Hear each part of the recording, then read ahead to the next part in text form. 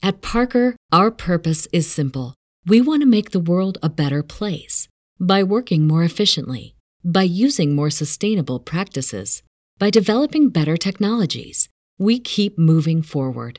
With each new idea, innovation, and partnership, we're one step closer to fulfilling our purpose every single day. To find out more, visit parker.com/purpose. Parker, engineering your success.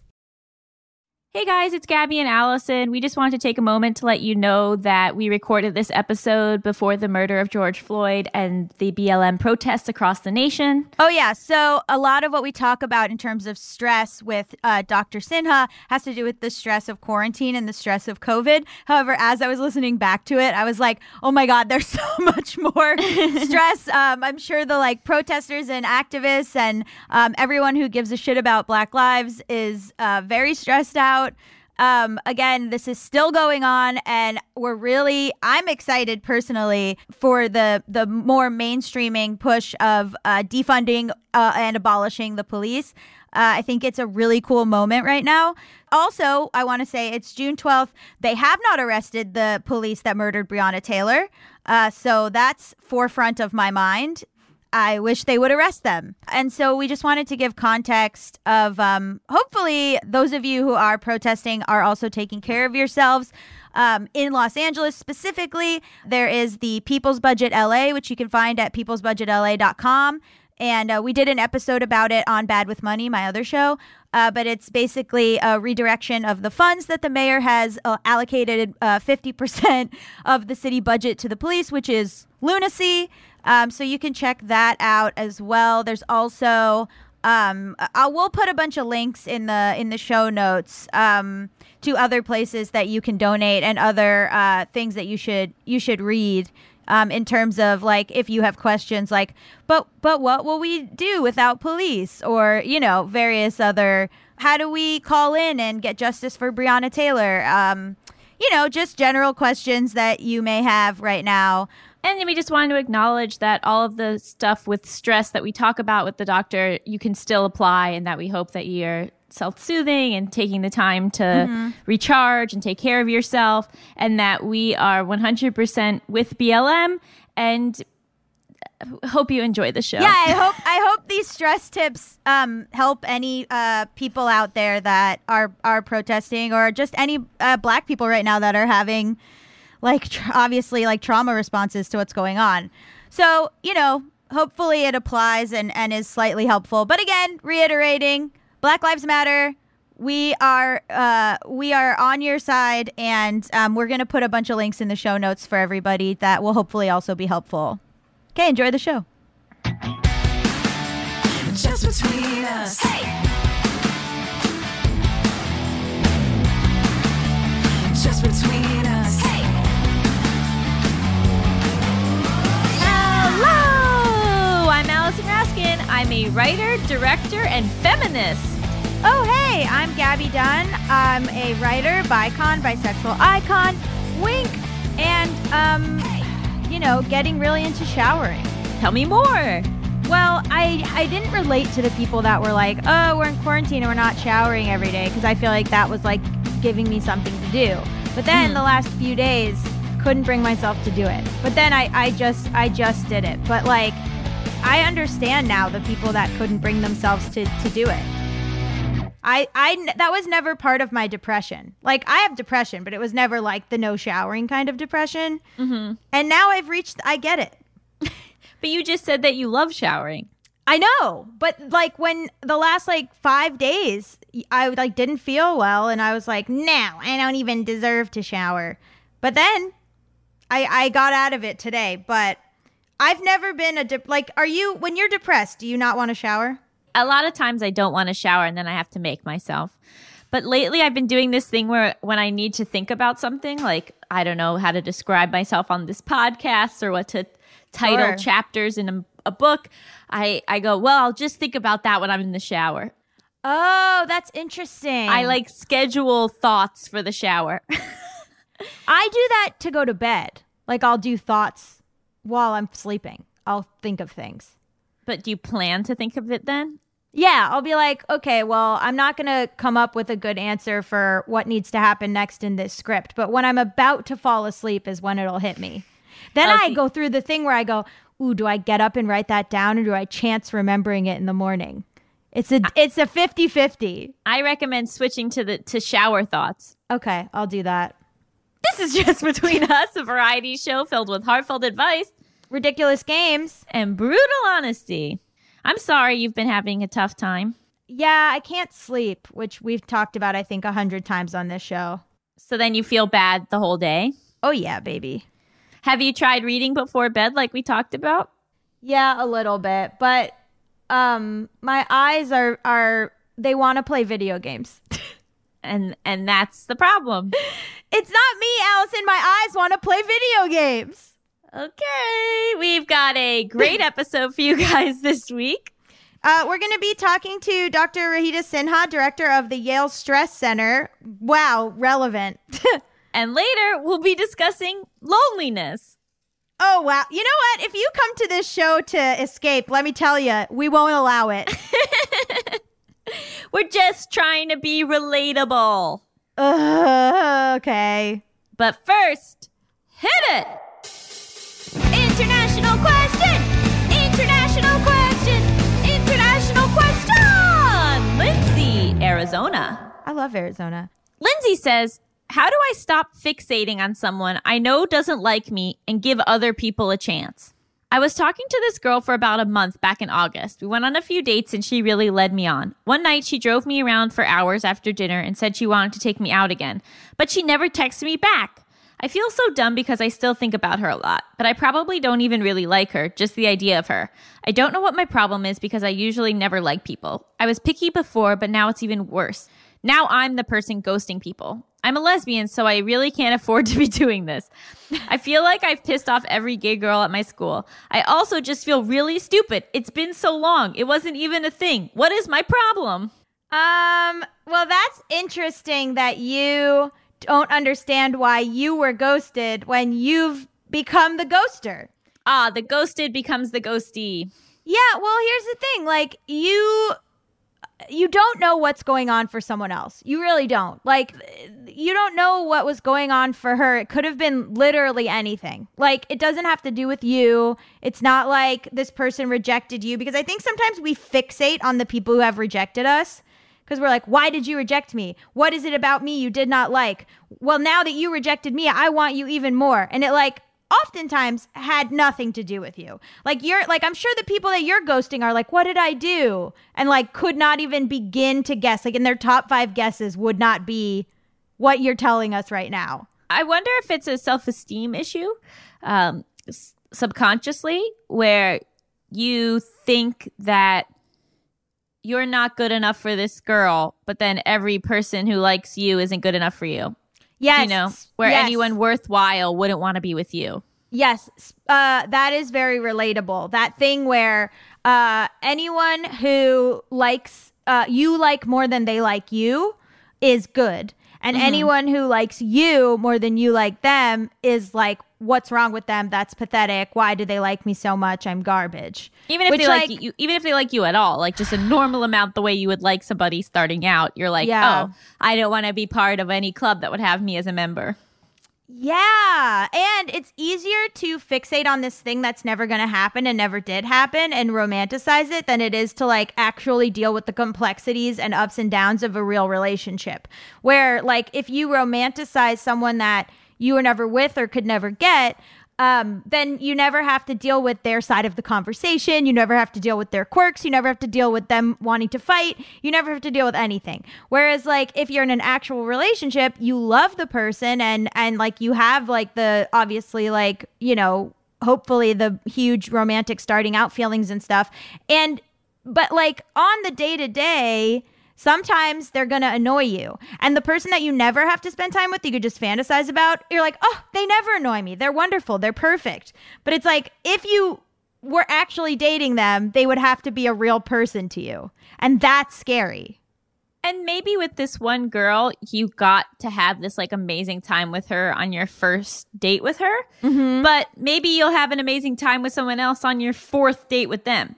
You know, so you have to give it time. Just because you don't initially have that rush the way you had with that other girl doesn't mean you won't eventually have that rush with someone else. It might just take a little bit more time.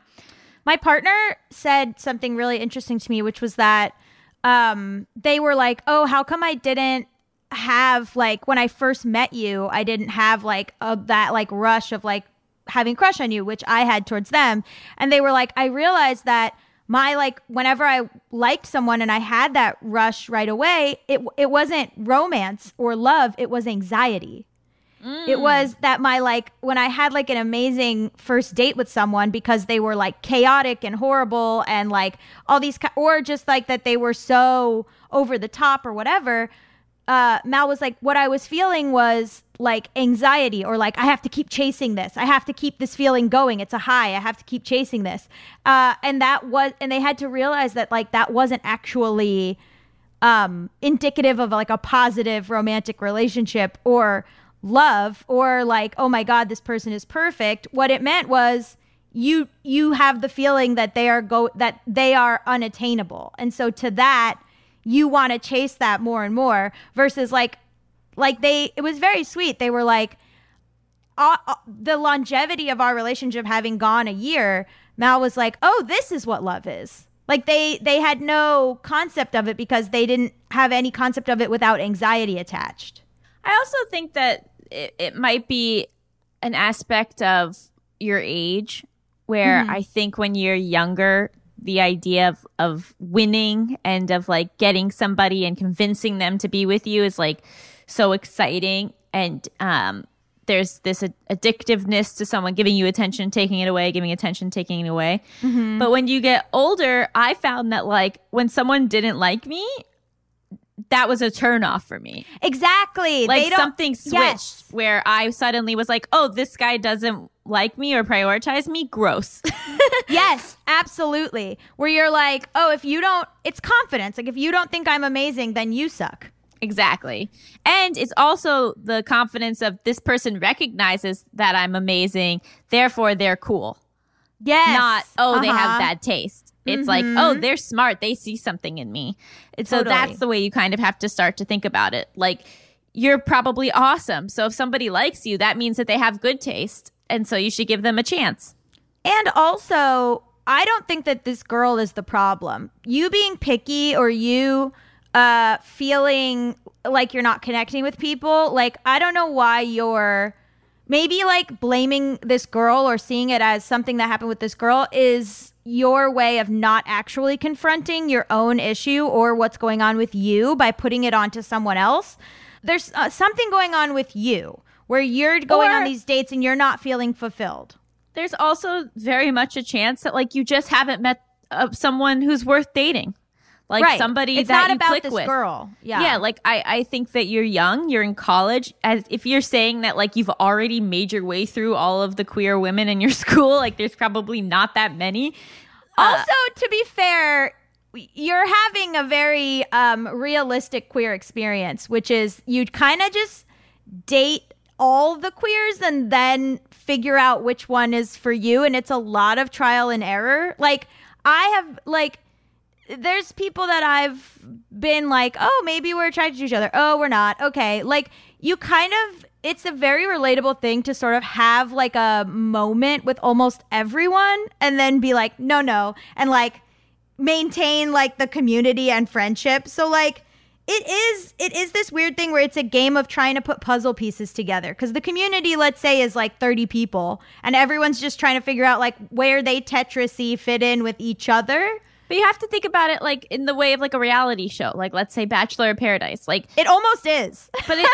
But what are the real chances that of 20 people, someone that's right for you is going to be there? Exactly. You know, like you're going to have to meet so many more people. You're going to have to widen your world so much. Like if you're picky because you haven't found a girlfriend out of 30 people, that's not picky. Right. Exactly. Like, I think reframe that in your mind instead of, because I think if you attach yourself to the idea that you are picky, then it's a self-fulfilling prophecy. But if instead you're like, oh, I just haven't met the right person yet, I need to keep exploring and I'm going to meet more and more people the older I get, then you're going to be more open to things. I don't understand the use of the negative connotation of picky for someone dating. Like, people always say that, oh, you're too picky, or like, oh, I'm just really picky. But like, what? You just want to like the person you're with? Like, what are you saying when you say that you're you know what I mean? Like, I think there's valid pickiness, and then there's shallow pickiness. Where but if someone's shallow, Godspeed. Let them be shallow. Like, I don't know. It's not like if two vain people find each other, mwah, I love that for you. Like, I don't know. I'm not particularly picky, which sounds bad, but I think I've gotten pickier over the years. It's funny because I really, like, after my ex-girlfriend last year, I was like, I'm never going to date again. And I fixated on Mal and was like, if Mal doesn't want to date me, then I'm going to never date again, which is insane. And luckily Mal wanted to date me. But I think about, like, what if Mal was like, no, thank you? What would I have done? You would have, like, moped for another month or two and then started dating someone else. Some terrible man, probably. I don't know about that. Lindsay, you're going to be fine. Your person maybe just isn't in your direct circle right now. And that's fine. And also, it's a benefit when someone likes you. It's not a flaw of their character. Yes. So try to remember that. And stop ghosting people. Write back and say, if you don't like someone, be like, sorry, it's not working out. You have to. You have to at least say why. And it sucks and it's weird, but you have to. You having had your heart hurt doesn't mean that you get to hurt other people. Absolutely. Why? And why did this girl do that to you? You don't know her history. Maybe she was dealing with an ex. Like, you just gotta be like, hey, I'm not feeling it. At least that. Otherwise, because the queer community is small and we will find out. But not that small. Eventually you will find someone, we promise. But we will all know if you're a ghoster. Yeah, so don't be a ghoster. Because all of us. Anyone worth dating wouldn't want to date a ghoster. Truly. Hopefully that helped. If you want to submit your international question and get yelled at, send it to justbetweenuspod@gmail.com. That's justbetweenuspod@gmail.com. We've got a juicy interview coming up next with our highly esteemed guest, Dr. Sinha. Stay tuned. Just between us. Hey. At Parker, our purpose is simple. We want to make the world a better place by working more efficiently, by using more sustainable practices, by developing better technologies. We keep moving forward. With each new idea, innovation, and partnership, we're one step closer to fulfilling our purpose every single day. To find out more, visit parker.com/purpose. Parker, engineering your success. The future is a hefty responsibility and not one that we take lightly, but then taking things lightly has never been what Hefty is about. That's why we've created the Hefty Renew program that turns hard-to-recycle plastics into valuable resources like park benches and building materials. To participate, simply fill up an orange Hefty Renew bag with accepted items, tie it up, and drop it in with your regular recycling. That's it. It's that easy. It's time to rethink recycling with Renew. Particular valued resources may vary by geography. More info available at heftyrenew.com. Just between us. Welcome back to Just Between Us. It's time for the juiciest, most scandalous, controversial segment known to all of podcasting. Tough questions. This week on the show, we have Dr. Rajita Sinha, who's the director of the Yale Stress Center. Hello, welcome to Just Between Us. Hi, thank you for having me. Pleasure to be here. So I didn't even know there was such a thing as a stress center, but it feels like it's good those exist. Yes, and especially at this time, but even generally, there's a lot of stress out there in the world, and we do a lot of research and help with prevention and information, and there's a lot of interest in this topic. Can you talk a little bit about what stress does to your body when unchecked? Sure. So we have a biological system in our bodies, all animals have that, which is to really deal with the environment and deal with any challenge that is coming up for us in the world around us day to day. All, as I said, all animals have that, and it's actually a good thing. You might think that being really stressed out is not helpful, but it's a good thing in the sense that it keeps us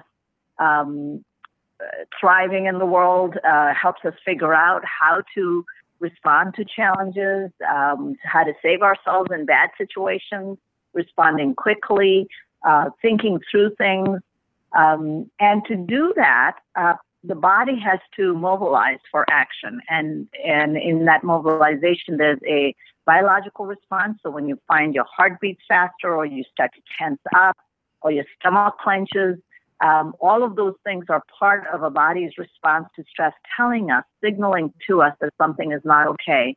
And of course, the mind gets going as well. And so you start to have thoughts about, what am I going to do? This doesn't seem right. There are some things in the environment or around you that are looking difficult or suspicious.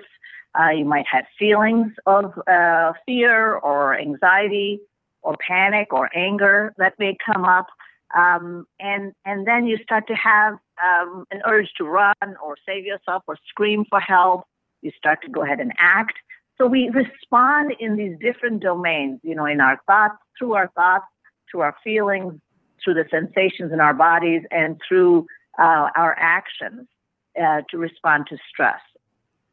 Some people deal with stress like they have physical reactions to it. I'm one of those people where I can sort of try to mentally ignore it, but eventually, I'll start to have stomach aches or hair will start to fall out. Can you explain the connection between the mental and then how it manifests in your body physically, even if you're no, I'm not stressed out? Yeah, sure. So when I gave the general description of stress, that was much more of something acute that was happening to us. By acute, I mean something that just comes up suddenly in the moment, or it's going to come up, and it's time limited. And that's the kind of stress that actually is important for us in terms of mobilizing for action and for learning from it. The kind of stress that you're talking about that we feel in our bodies, sometimes we try to ignore it and not deal with it mentally, but then it gets expressed in our body. Very often, that kind of stress is really one where what we call chronic stress, or it's relentless. It keeps on going. There's also usually an uncontrollability or unpredictability, uncertainty about it. And those features make it much more increased in intensity because, you can't take care of it. You can't figure out what to do about it so easily. And then avoidance or just distracting yourself is one of the ways that people may cope with it. But your body may still be worried. Your body may still be reacting to it in an ongoing way. And so over time, you might start to have physical symptoms, whether you think it's if you're someone where your hair starts to fall out. For somebody else, they might have, exacerbation of some skin symptoms. For someone else, it may be their chronic pain comes back. Others find that they have sleep disturbances. So these are all expressions that can happen as a function of ongoing stress. And one of the things we are facing right now is what I call uncontrollable stress, because we really don't have control over the situation right now with the COVID virus. And who will get it, how we will respond if we get it. All of those kinds of things may be worries and fears that are natural at this time, but it's also relentless and kind of chronic. And so it's a situation that really lends itself to the kind of thing you're talking about, which is, these symptoms may come up. What advice do you have to combat this stress that everyone is under right now during quarantine? So that is a really good question. There are lots of different ways that people are coping with stress, and lots of different ways to think about how best to cope. Now, coping with any kind of stress is very individual. We are all different in the ways that we are wired to cope or habituated to cope, things that we like to do when we are stressed out, just like you described yourself. You try to avoid it, and then other things may happen in your body to signal that your body is still stressed. Some of the things that could help that are more straightforward that I think people are talking about are things like building a routine for yourself during the day, maintaining. So these are the relatively more straightforward things. Maintaining a healthy lifestyle, so being able to go out, getting some fresh air, getting exercise, eating healthy, drinking plenty of water and fluids, making sure you follow a sleep routine so that your sleep hygiene is good. And also around quarantining or social distancing, the really important piece is keeping up with your social network, with your family and friends, obviously remotely because of social distancing, but that's really important. Humans are social animals. We really want to stay connected with people and with our loved ones or with friends. And so it's really important to still stay connected. For those who are feeling more alone or feel like they're alone around at this time, because loneliness is a big thing at this time when you don't have work or you don't have the ability to go outside to interact with others.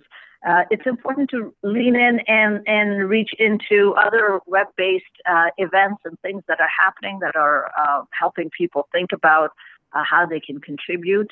So staying connected with your social network and with the community is really important as well. How come some people have such severe reactions to stress and other people don't? Is it like childhood? Is it something to do with like genetics? Yeah, that's a really good question. So because we have a very robust stress biology, so that we can respond to stressors, both in the environment with our behaviors, but so that our bodies can respond to stress too. Like the immune system has to respond so that we can fight illness and infection, and lots of other physiological things go on for which the stress biology is important. And I mentioned that because you're absolutely right. The genes are really playing a role in terms of contributing to the individual differences, meaning how each of us are different in the way that we respond to stress, as well as how we feel it. So the reaction and the response are both influenced by our genes. But more importantly, in stress research, what has been found is that these genes are learning based on our environment. So based on how we grow up, the kinds of experiences we have, the kinds of responses we may have in our bodies as well as through our minds and behaviors, the genes, by learning, I mean, they tend to get shaped in terms of turning on and off, what we call epigenetics. So how these genes respond is almost trained by our experiences and our environment. What is some of the most interesting findings you've found during your research at the center about stress? So some of the findings that we have to do with some questions you're asking, which is why are some people more reactive versus others? One thing we have found is that your history of stressful experiences does have a pretty significant impact on how we respond as both as children and as adults. So a lot of negative life events or traumatic experiences can influence how our brains respond to stress. What we found is that we can be more sensitive to stress as a function of our trauma history and as a function of the cumulative life events that we've had. So the negative effects of the multiple stressors and traumas are that it actually impacts our brains. It changes the amount of cell power, the brain cell power we may have to respond to stresses. And that is really important. The other side of that is that there is also things that we tend to do when we get stressed out, coping behaviors. And what we have found is that some people are more vulnerable to certain kinds of coping, whether you become somebody that is a avid exerciser, or someone who drinks and can drink alcohol and consume a lot more, maybe go on binges. taking other drugs or some thoughts about what kinds of other behaviors that people may engage in, like gambling and those kinds of things. We've done some work on stress-related eating and emotional eating, and who is most susceptible to that, and what kind of weight-related changes that may influence stress eating. What we found is that those who have higher weights may, in fact, be more susceptible to stress-related eating than people who are much more lean. Stress has an effect in exacerbating people's physiologic symptoms, like you were saying about hair falling out. But this is also true for those who have chronic pain or an acute liver disease. Other kinds of GI illnesses are exacerbated by stress. And then the other work we are doing has to do with, well, what can curb this?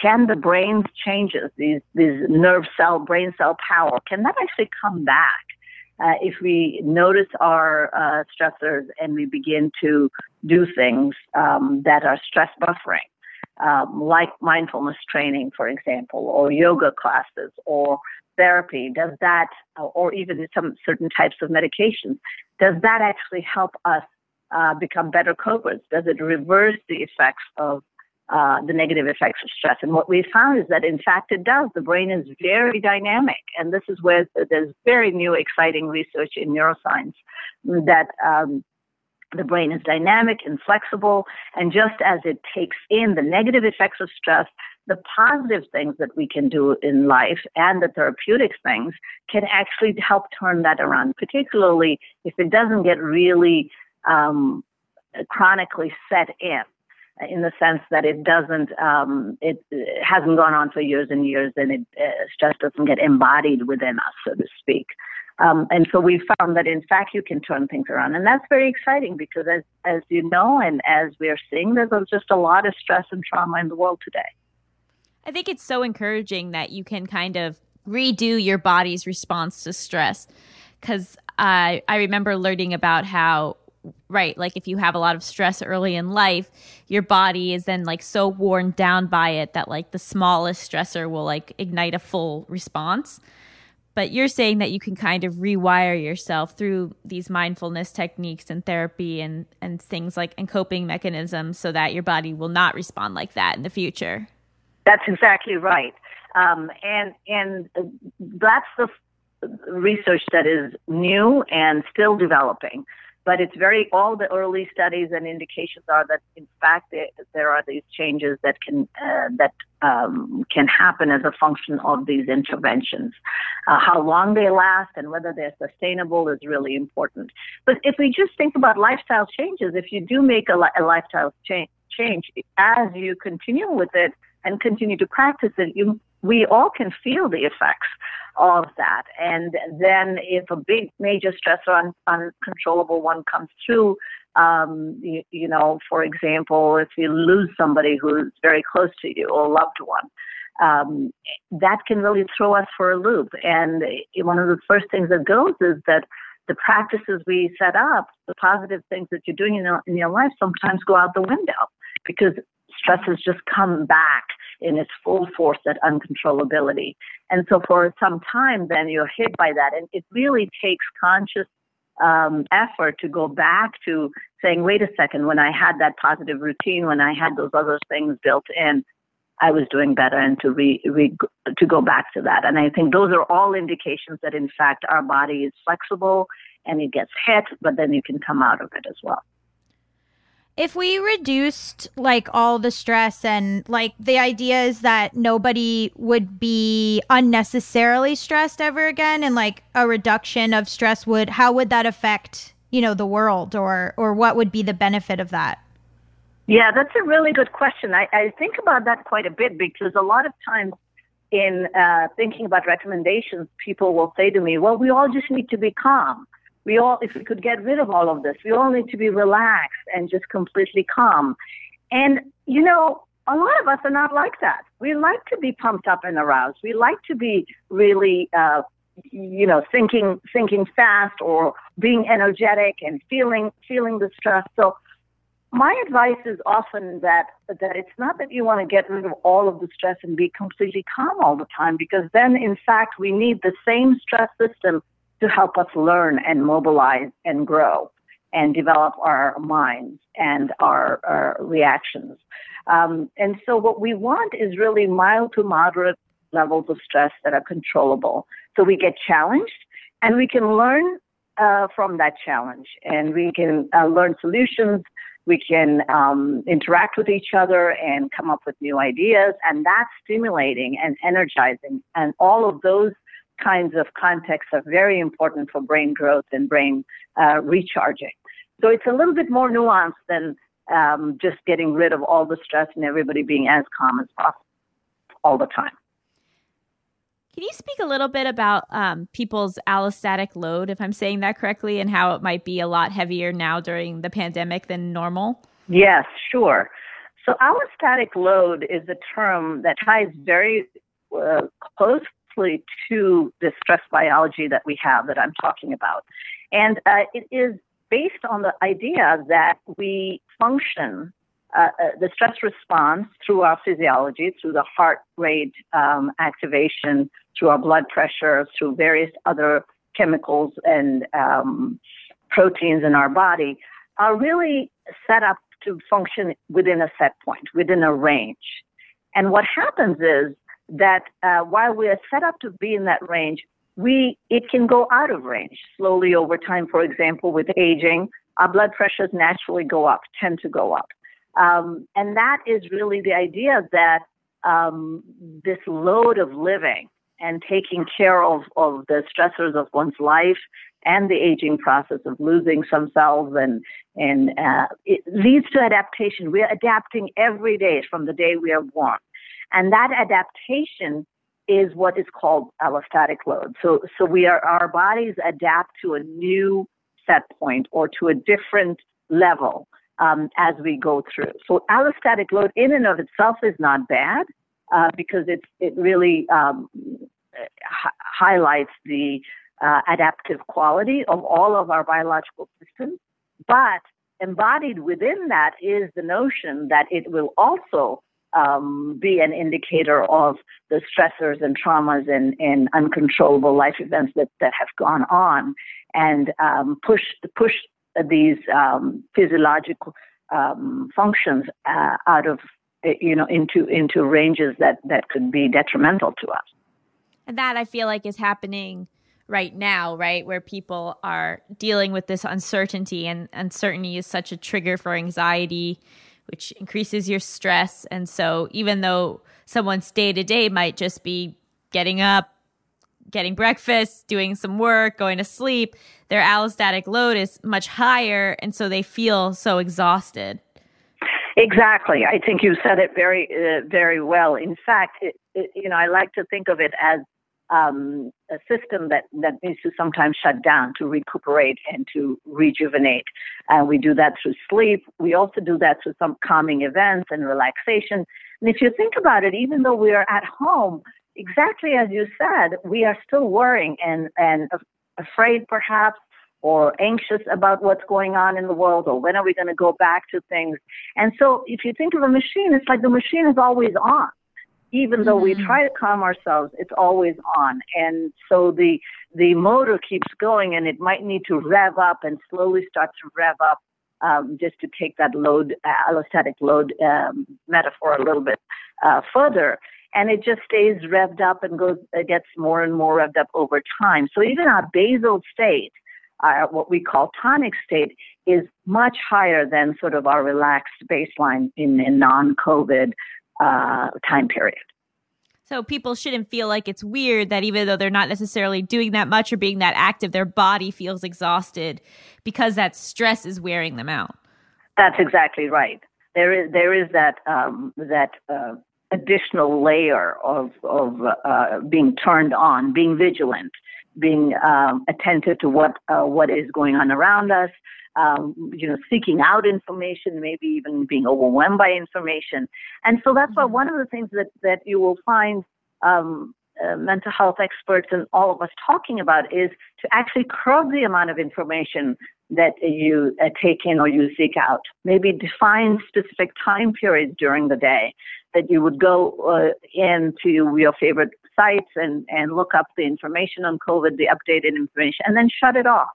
And then go about your day, build in time to actually do some stress busting things, whether it's exercise or yoga, mindfulness. Accepting that we are, in fact, in this stressful period will help calm down the stress response. So there is hope. That's right. Yeah. And, even if our stress levels are kind of through the roof right now, like you said before, once this is over or once we form healthier habits, we can get our bodies back on track to not overreacting as much. That's exactly right. And, we've talked a lot about stress biology. We have in our brains a actual specific pathway. This is one of the findings and research findings that we've had that is very cool, is that we have a separate specific resilient coping pathway in the brain that we've identified, which has to do with our behavioral choices. And so that is related to learning. It's related to positive activities. It's related to how we can get ourselves out of jams. And so that if we can help preserve that, that's going to be our sort of currency, money in the bank, so to speak. That system will go into high gear as soon as the stress starts to dissipate, and will help us sort of go back to normal, help us sort of come back in a rejuvenated, more positive way. Now, obviously, that system also takes a big hit based on people's vulnerabilities and those who have other kinds of comorbidities. But nonetheless, in a healthy individual, this system is very alive and well, and that is our good currency in thinking about stress busting. Before we move on to the game show portion of this, I remember when I was learning about stress and the effects it has on the body, I got to this point of like being stressed about being stressed, because you know that it's so bad for you that you're then worried about being stressed. So how do you help combat that? That's a great question. This is why I like to talk about the positive aspects of stress. I think we tend to think about, it's all bad, and just get rid of all the stress, de-stress, and be all calm, and everything will go away. And that's actually not true. We'll be bored. We'll start to think about other things to do that may not be as healthy for us. And so I think we have to just let stress be, and I like to say embrace it, actually, because the stress, when it comes on, it is telling you something. Even when your hair is falling out or your stomach is cramping or you find tension in your body, it's telling us something. Those are the signs and symptoms of stress that the body is giving to us, and really behooves us to pay attention to that and say, oh, I need to do something about this. This is my indicator that it's beyond the day-to-day stress. I need to do something and come back to a different baseline. Yeah, and then once you do the thing, you then have to let the stress go. I think that's the problem is a lot of times. Yeah. We still feel it even when we've accomplished the goal. That's true. That's true. Well, Gabby, hopefully your hair will fall out less after this conversation. I really hope so, but I have a lot of hair, so I feel okay about it. But I do like the idea, like, it's the reason why you feel pain, because, take your hand off the stove. It's similar. Exactly. Like if you're feeling stress, it's telling you something. Absolutely. That's a very good point you make about the pain. Right from when we're born, we have these systems in place to tell us something is not okay. If you take a bite into something that looked weird and it just tasted bad, you're going to spit it out immediately before you think about, hey, what was that? Or maybe it was supposed to be good for me. All those come later. You've already spit it out. Yeah, it keeps you safe. Stress response keeps you safe. Although I am curious, like, if you think after the pandemic, if there will be an increase in PTSD, if people will have post-traumatic stress disorder just from such a global, crisis. Yeah. Yeah, no, that's a really good question. I think people who are vulnerable, may face some of those symptoms coming back, some of those trauma-related symptoms coming back.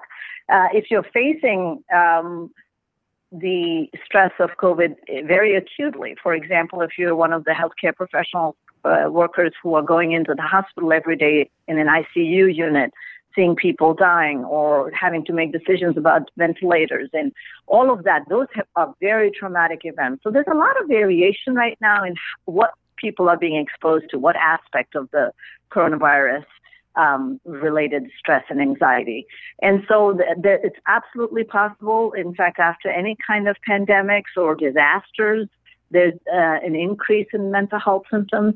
And so we are all preparing for that and certainly talking about it so that people can take precautions and start to do the things that are helpful for them. Well, thank you for doing all of this work. I know it is so important and helpful to so many people. Just like my game hypothetical.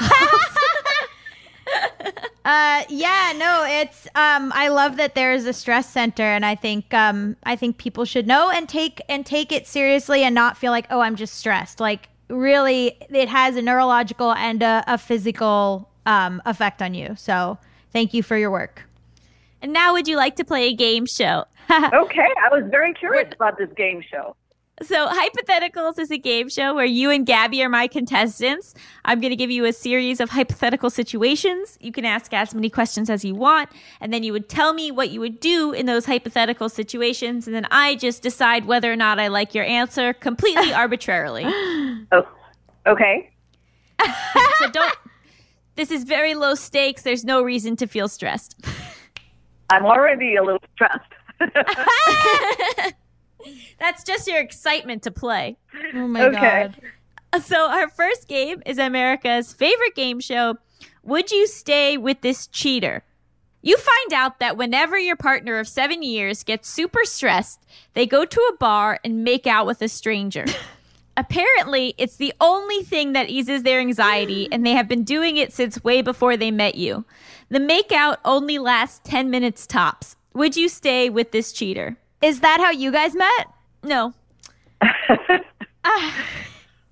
Okay, and I'm supposed to ask Gabby questions about it? No, you can ask. Well, I don't know. You can ask Allison questions about it. I have no idea. I'm also a contestant. Oh, okay. Okay. So my first question is, how often does this happen? Great question. Well, they're a heart surgeon, so about once a week. Oh my God. Okay.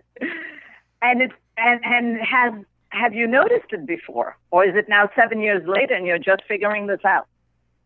You just found out. Why didn't they tell you? They were embarrassed. I'm gonna say I have to go. I have to go. They're a heart surgeon, I don't Gabby. care. They were lying to me, and I have to go. Also, now in this pandemic, they probably bring in coronavirus to the house, so I don't want it. Dr. Sinha, your thoughts? Well, I would start to talk to the person about it, about what's going on and how come this has gone on for so long. I'd give them a chance to talk about it.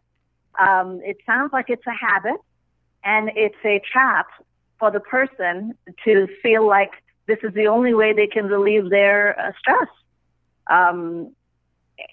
Because in fact, we have a very robust system of thinking about options. And so how much does this relationship with me matter to this person? If that's the way they want to do it, then yes, I would leave too, but I would give them a chance to think about it and to start to make some changes, or if they are willing and interested in engaging in a different way of tackling their stress, and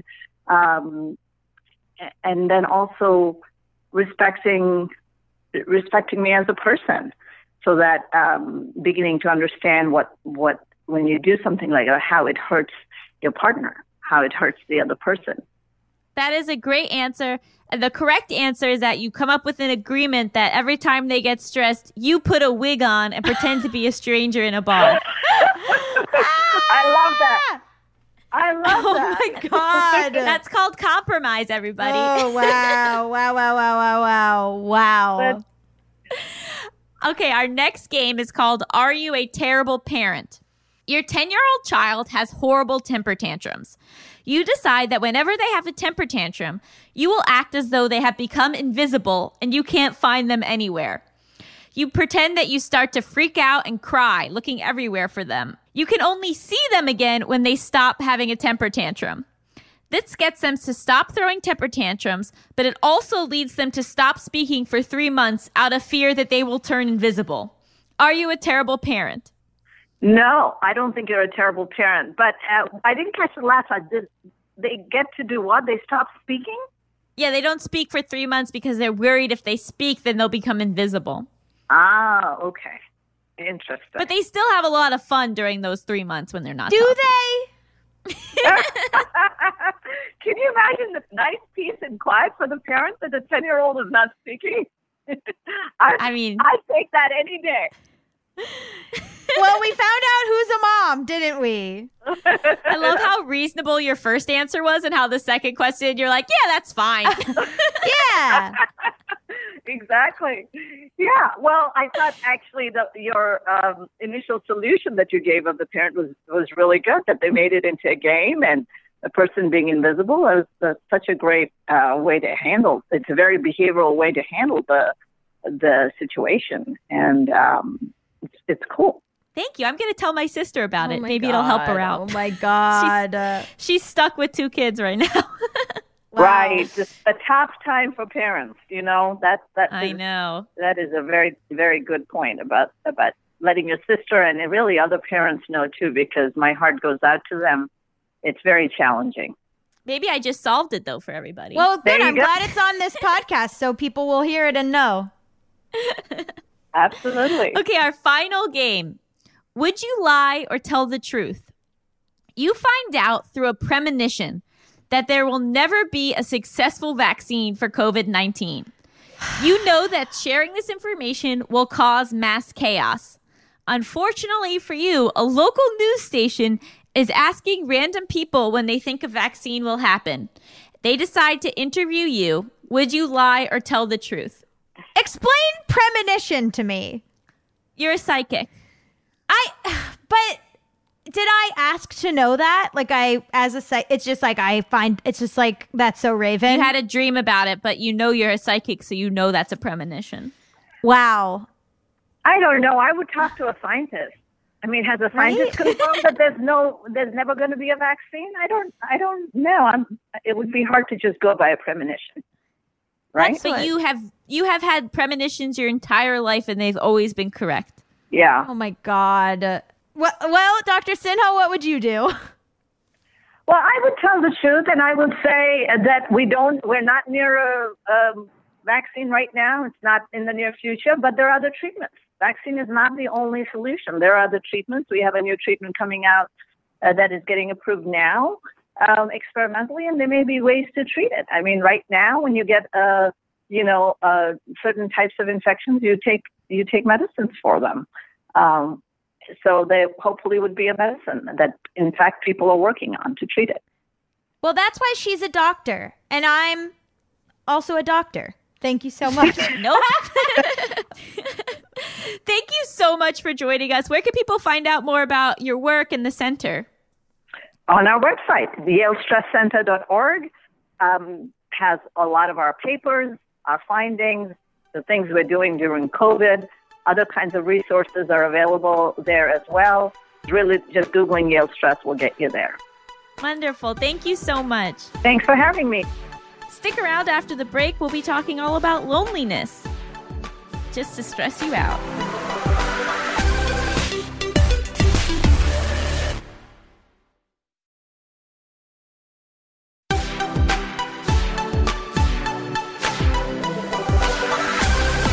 Welcome back to Just Between Us. It's time for topics. XXXXXX, baby. Sometimes we go high, sometimes we go low on the baby. You'll never know. Anyway,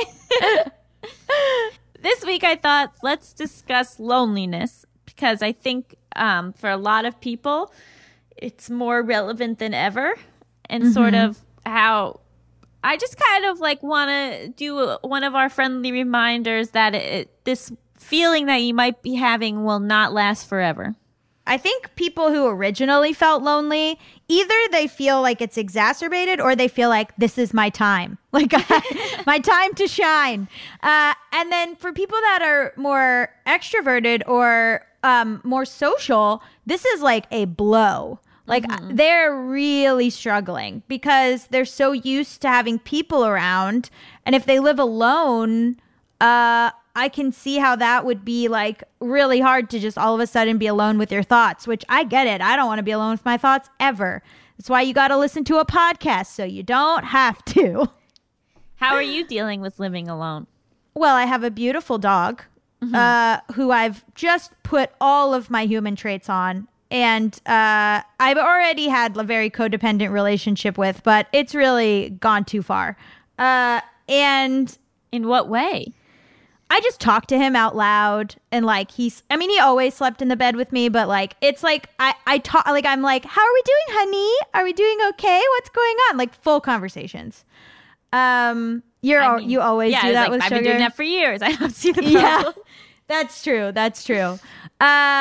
And yeah, I've gotten weirdly like closer to my neighbors via email. Like we're all on an email chain now, and like one of them left me a chocolate cake, which was very nice. So like we're sharing, you know, like the house next door is throwing parties and we hate them. And so like we've all come together to hate the house next door. It's really been a lovely bonding experience for me and my neighbors via email. Well, I think that speaks to a good point that like you might find some comfort and support from people you might not expect. Yeah. You know, like maybe suddenly like your Twitter friends are playing a bigger role in your social network, or you end up calling your mom more than you normally do. I think that if you're feeling really lonely right now, it can be good to break out of your normal patterns and realize that you're going to have to do things a little differently. Yeah. People are, you know, playing games on Zoom. People are doing Animal Crossing.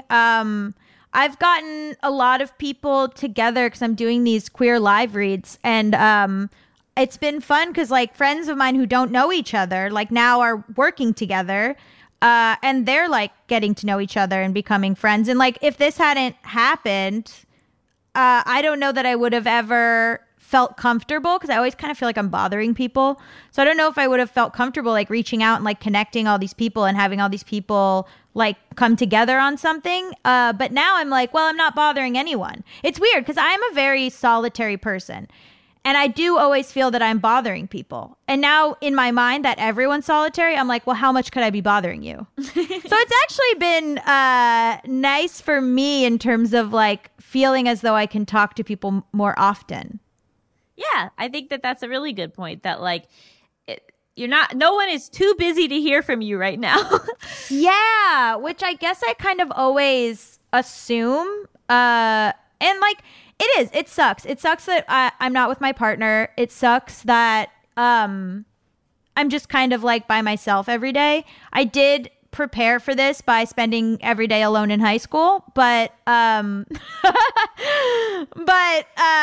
it's bad because the loneliness makes you fall back on sort of bad habits too. Like it's definitely staring at screens all the time, which I did in high school, or not eating right, or like it's definitely opened doors for like, oh, well, no one's here to check me. So like Cheyenne, my sister's isolated too, but so she'll come over sometimes because she's not doing anything or not going out. And she came over and she was like, your laundry is everywhere. Your dishes are everywhere. Like you're a mess. And I was like, yeah, no one's here to check that, and no one's gonna check that. So, but she's right. Like it highlights the loneliness. So I was like, okay, just do 10 dishes at a time. Okay, just do 10 pieces of laundry at a time. And like, I think taking care of yourself still is important. I'm going to do my makeup after this. Why? No reason. I think that if you're in a position to foster an animal, that can be huge. Like if you're not living with roommates or family or significant other, yes, they're not human, but I think like touching them and petting them and snuggling them kind of has a lot of the same effects as like physical touch with a human. Get a gerbil. Like, honestly, like, I think bringing any sort of life into your home could be super beneficial. And also, they need you just as much as you need them. If I didn't have Beans, I would be losing it. I would be out of my mind if I didn't have him. I can't imagine going through this without a pet. So that's my big recommendation to battle loneliness, both in a pandemic and out of a pandemic. Yeah. I mean, and it's also, he has to go outside. So it gives me like, I have to take him out and I have to like, make sure that he's in the sunshine. So then I have to be in the sunshine, which is helpful for like helps my mood and stuff. So also like playing games, like playing Jackbox games with friends on over the computer.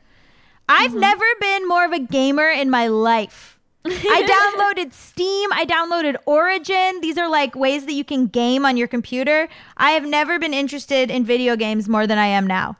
But I also think that good content can battle loneliness in a lot of ways. Like if you're reading a really good book, like you get immersed in that book. You're one of those characters. You're living in that world. Like you don't necessarily feel like, oh, I'm alone in my apartment in the same way. But you know, I saw you're a Gemini and I'm a Gemini, and I saw a meme that was like different signs and who they're quarantine married to, and it was like quarantine married to, and it said Gemini, the fictional character of whatever book or TV show they're watching or reading. And then you just said that, and I was like, oh my god, it's so true. But I think I love like whenever I lose track of where I am. Like if I can watch something or read something or listen to something and it like takes me out of my present moment, that's like a vacation.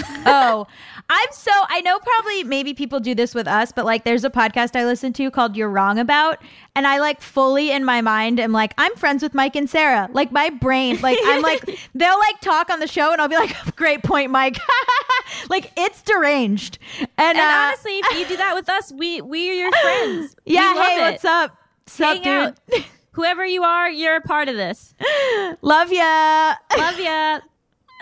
No, but I think that loneliness is always really hard. But like literally living alone is going to just exacerbate that. So instead of like giving into those feelings, I think it's sort of important to do what you can to combat them, whether it be getting that pet or calling people more, playing those Zoom games or reading your favorite book. And just remember that now you really appreciate other people. Yeah. And don't let go of that appreciation when this is over. I'm like FaceTiming my parents. Like, what are you guys up to? And then they say something insane. And I'm like, cool. But you know what? I'm like, I'm glad. I'm like, yeah, tell me some crazy stuff. Love to hear it. My dad has signed up for a stand-up class online. Oh, no. He's doing over Zoom. And so for the last 3 days, he's done his set for me and I give him notes and it's my favorite part of the day. Wow. Is he any good? Yeah, he's great. Hey. Yeah. It's super fun. Like I like literally never thought that my dad would just like be performing stand-up to me over Zoom. But it's perfect. Actually, it's FaceTime. I don't want to lie about it. Wow. That's really amazing. Yeah, I'm just like, you know, my mom's got an Android, so they two of them need to FaceTime me from my dad's phone. So they're just like on the couch, like, what are you up to? And I'm like, I don't know, what are you guys up to? And they're like, truly nothing. You know, and I always like to ask them questions because inevitably it will be nuts. Did you see the thing I posted? I asked my mom, what names would you have named me if you didn't do Gabrielle? And she sent me like her actual 1987 list of names that she would have named me. Oh, and wow. Did you see my post about this? No. Allison, one of the names was Houston. And I was like, I'm sorry, what? And she was like, oh yeah, I just like thought it was cute, right? And I'm like, see, if I hadn't just quarantinely been like, let me ask you a question and see what you say, I would have never seen this piece of paper where not only that, but one of the other name choices was Juliana, spelled Juliana. What? Sounds good to me. So I think, you know, hop on Zoom with your parents and just ask them some questions. And because you're going to have all the time in the world to get answers that you're like, yes, this is nuts. And if you don't have parents or aren't able to do that, hop on with a random person you met 10 years ago and wanted to know more about. Or just do 20 questions with your friends. You can always get to know your friends better. That's very true. What would you do if I was named Houston? Probably nothing different. I don't know. Would I go by Houston? I have so many questions. Tamika, come on in and share your thoughts. Hello.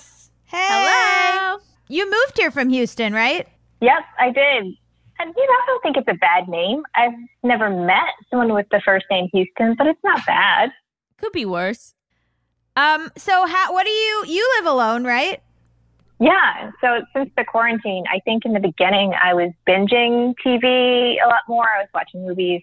Very fun, but it felt like the days were kind of blurring together. Mm-hmm. And now I've been really into just long conversations and like going on walks, reading more books. And I guess I needed to feel more present to like feel less alone in some sort of weird way.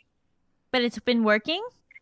Yeah. I mean, you can only do so much when you live alone. You have to be lonely sometimes, but it's definitely better than it was. I think everyone is lonely sometimes. I think you can be lonely in a room full of people. It's just about the percentage. Yeah. What did we think of the episode overall? I mean, I thought she was so smart and this was so cool. I love whenever we have like science people on, scientists or people who work in research, because I feel like there's so much more to these things that we view as like everyday, this is just stress. This is like a very ubiquitous thing. And then we see that there's like so much more to it and so much that we can learn about the brain and learn about the way that like trauma affects people. And I just think it's so relevant right now because I feel like there's going to be so much of that to study after this is all over. I'm very interested in any studies that come out of the pandemic, like in terms of what it does to people's stress levels permanently. Mm-hmm. Well, I loved learning that you can recalibrate your body to not overreact to stress, even if that's what your body initially does. That was like so wonderful to hear. Mm-hmm. I love Dr. Sinha during hypotheticals. It was so great. I was laughing so hard. It was pretty great. It's always like the most serious interviews become this zaniest hypotheticals. Mm-hmm. Okay, what do we rate the episode overall? I give it 7 out of 7. No ghosting. Stop ghosting. Ooh, very good. But in this situation, stop ghosting. I don't want to judge all ghosts, but I think in this situation, stop ghosting. What do you mean you don't want to judge all ghosts? Like, sometimes people need to ghost, and I don't want to say in what situations. And also, I don't want to judge any ghosts that are haunting my apartment. I don't want to judge any. Is that what you meant? Yep. I will rate it 4 out of 3 stress centers. Ooh, the stress center and the stress center, which is the brain. Yep. You know what I mean? Think about it. Stress center and then stress center. The stress center studies your stress center. I'm a genius. You really are. I rate it 5 out of 5 Zoom conversations with your parents. Aww. Yeah. It's mostly FaceTime, to be honest. But yeah. My dad did organize a Zoom for our family with Jocelyn and Joe. Aww. And the kiddos? Everyone other than me and Jake was on their own device. That's weird. Isn't that weird? Gus be in the same room with each other. Nope. Wow. My parents only went in the same room because my mom's computer wasn't working. Well, you know how now we see how quarantine is affecting these relationships. Everyone, take it day by day. Thank you so much to Dr. Sinha for being our guest. Just Between Us is hosted by me, Allison Raskin. And me, Gabby Dunn. Our engineer is Brendan Burns. He also composed our killer theme music. Our producer is Tamika Weatherspoon. Our executive producers are Chris Bannon and Josephine Martirana. Just Between Us is a production of Stitcher. stay just the tiniest bit stressed, but not more than that. Yeah, just what you need to stay safe. Yeah, just a tiny, tiny bit of stress.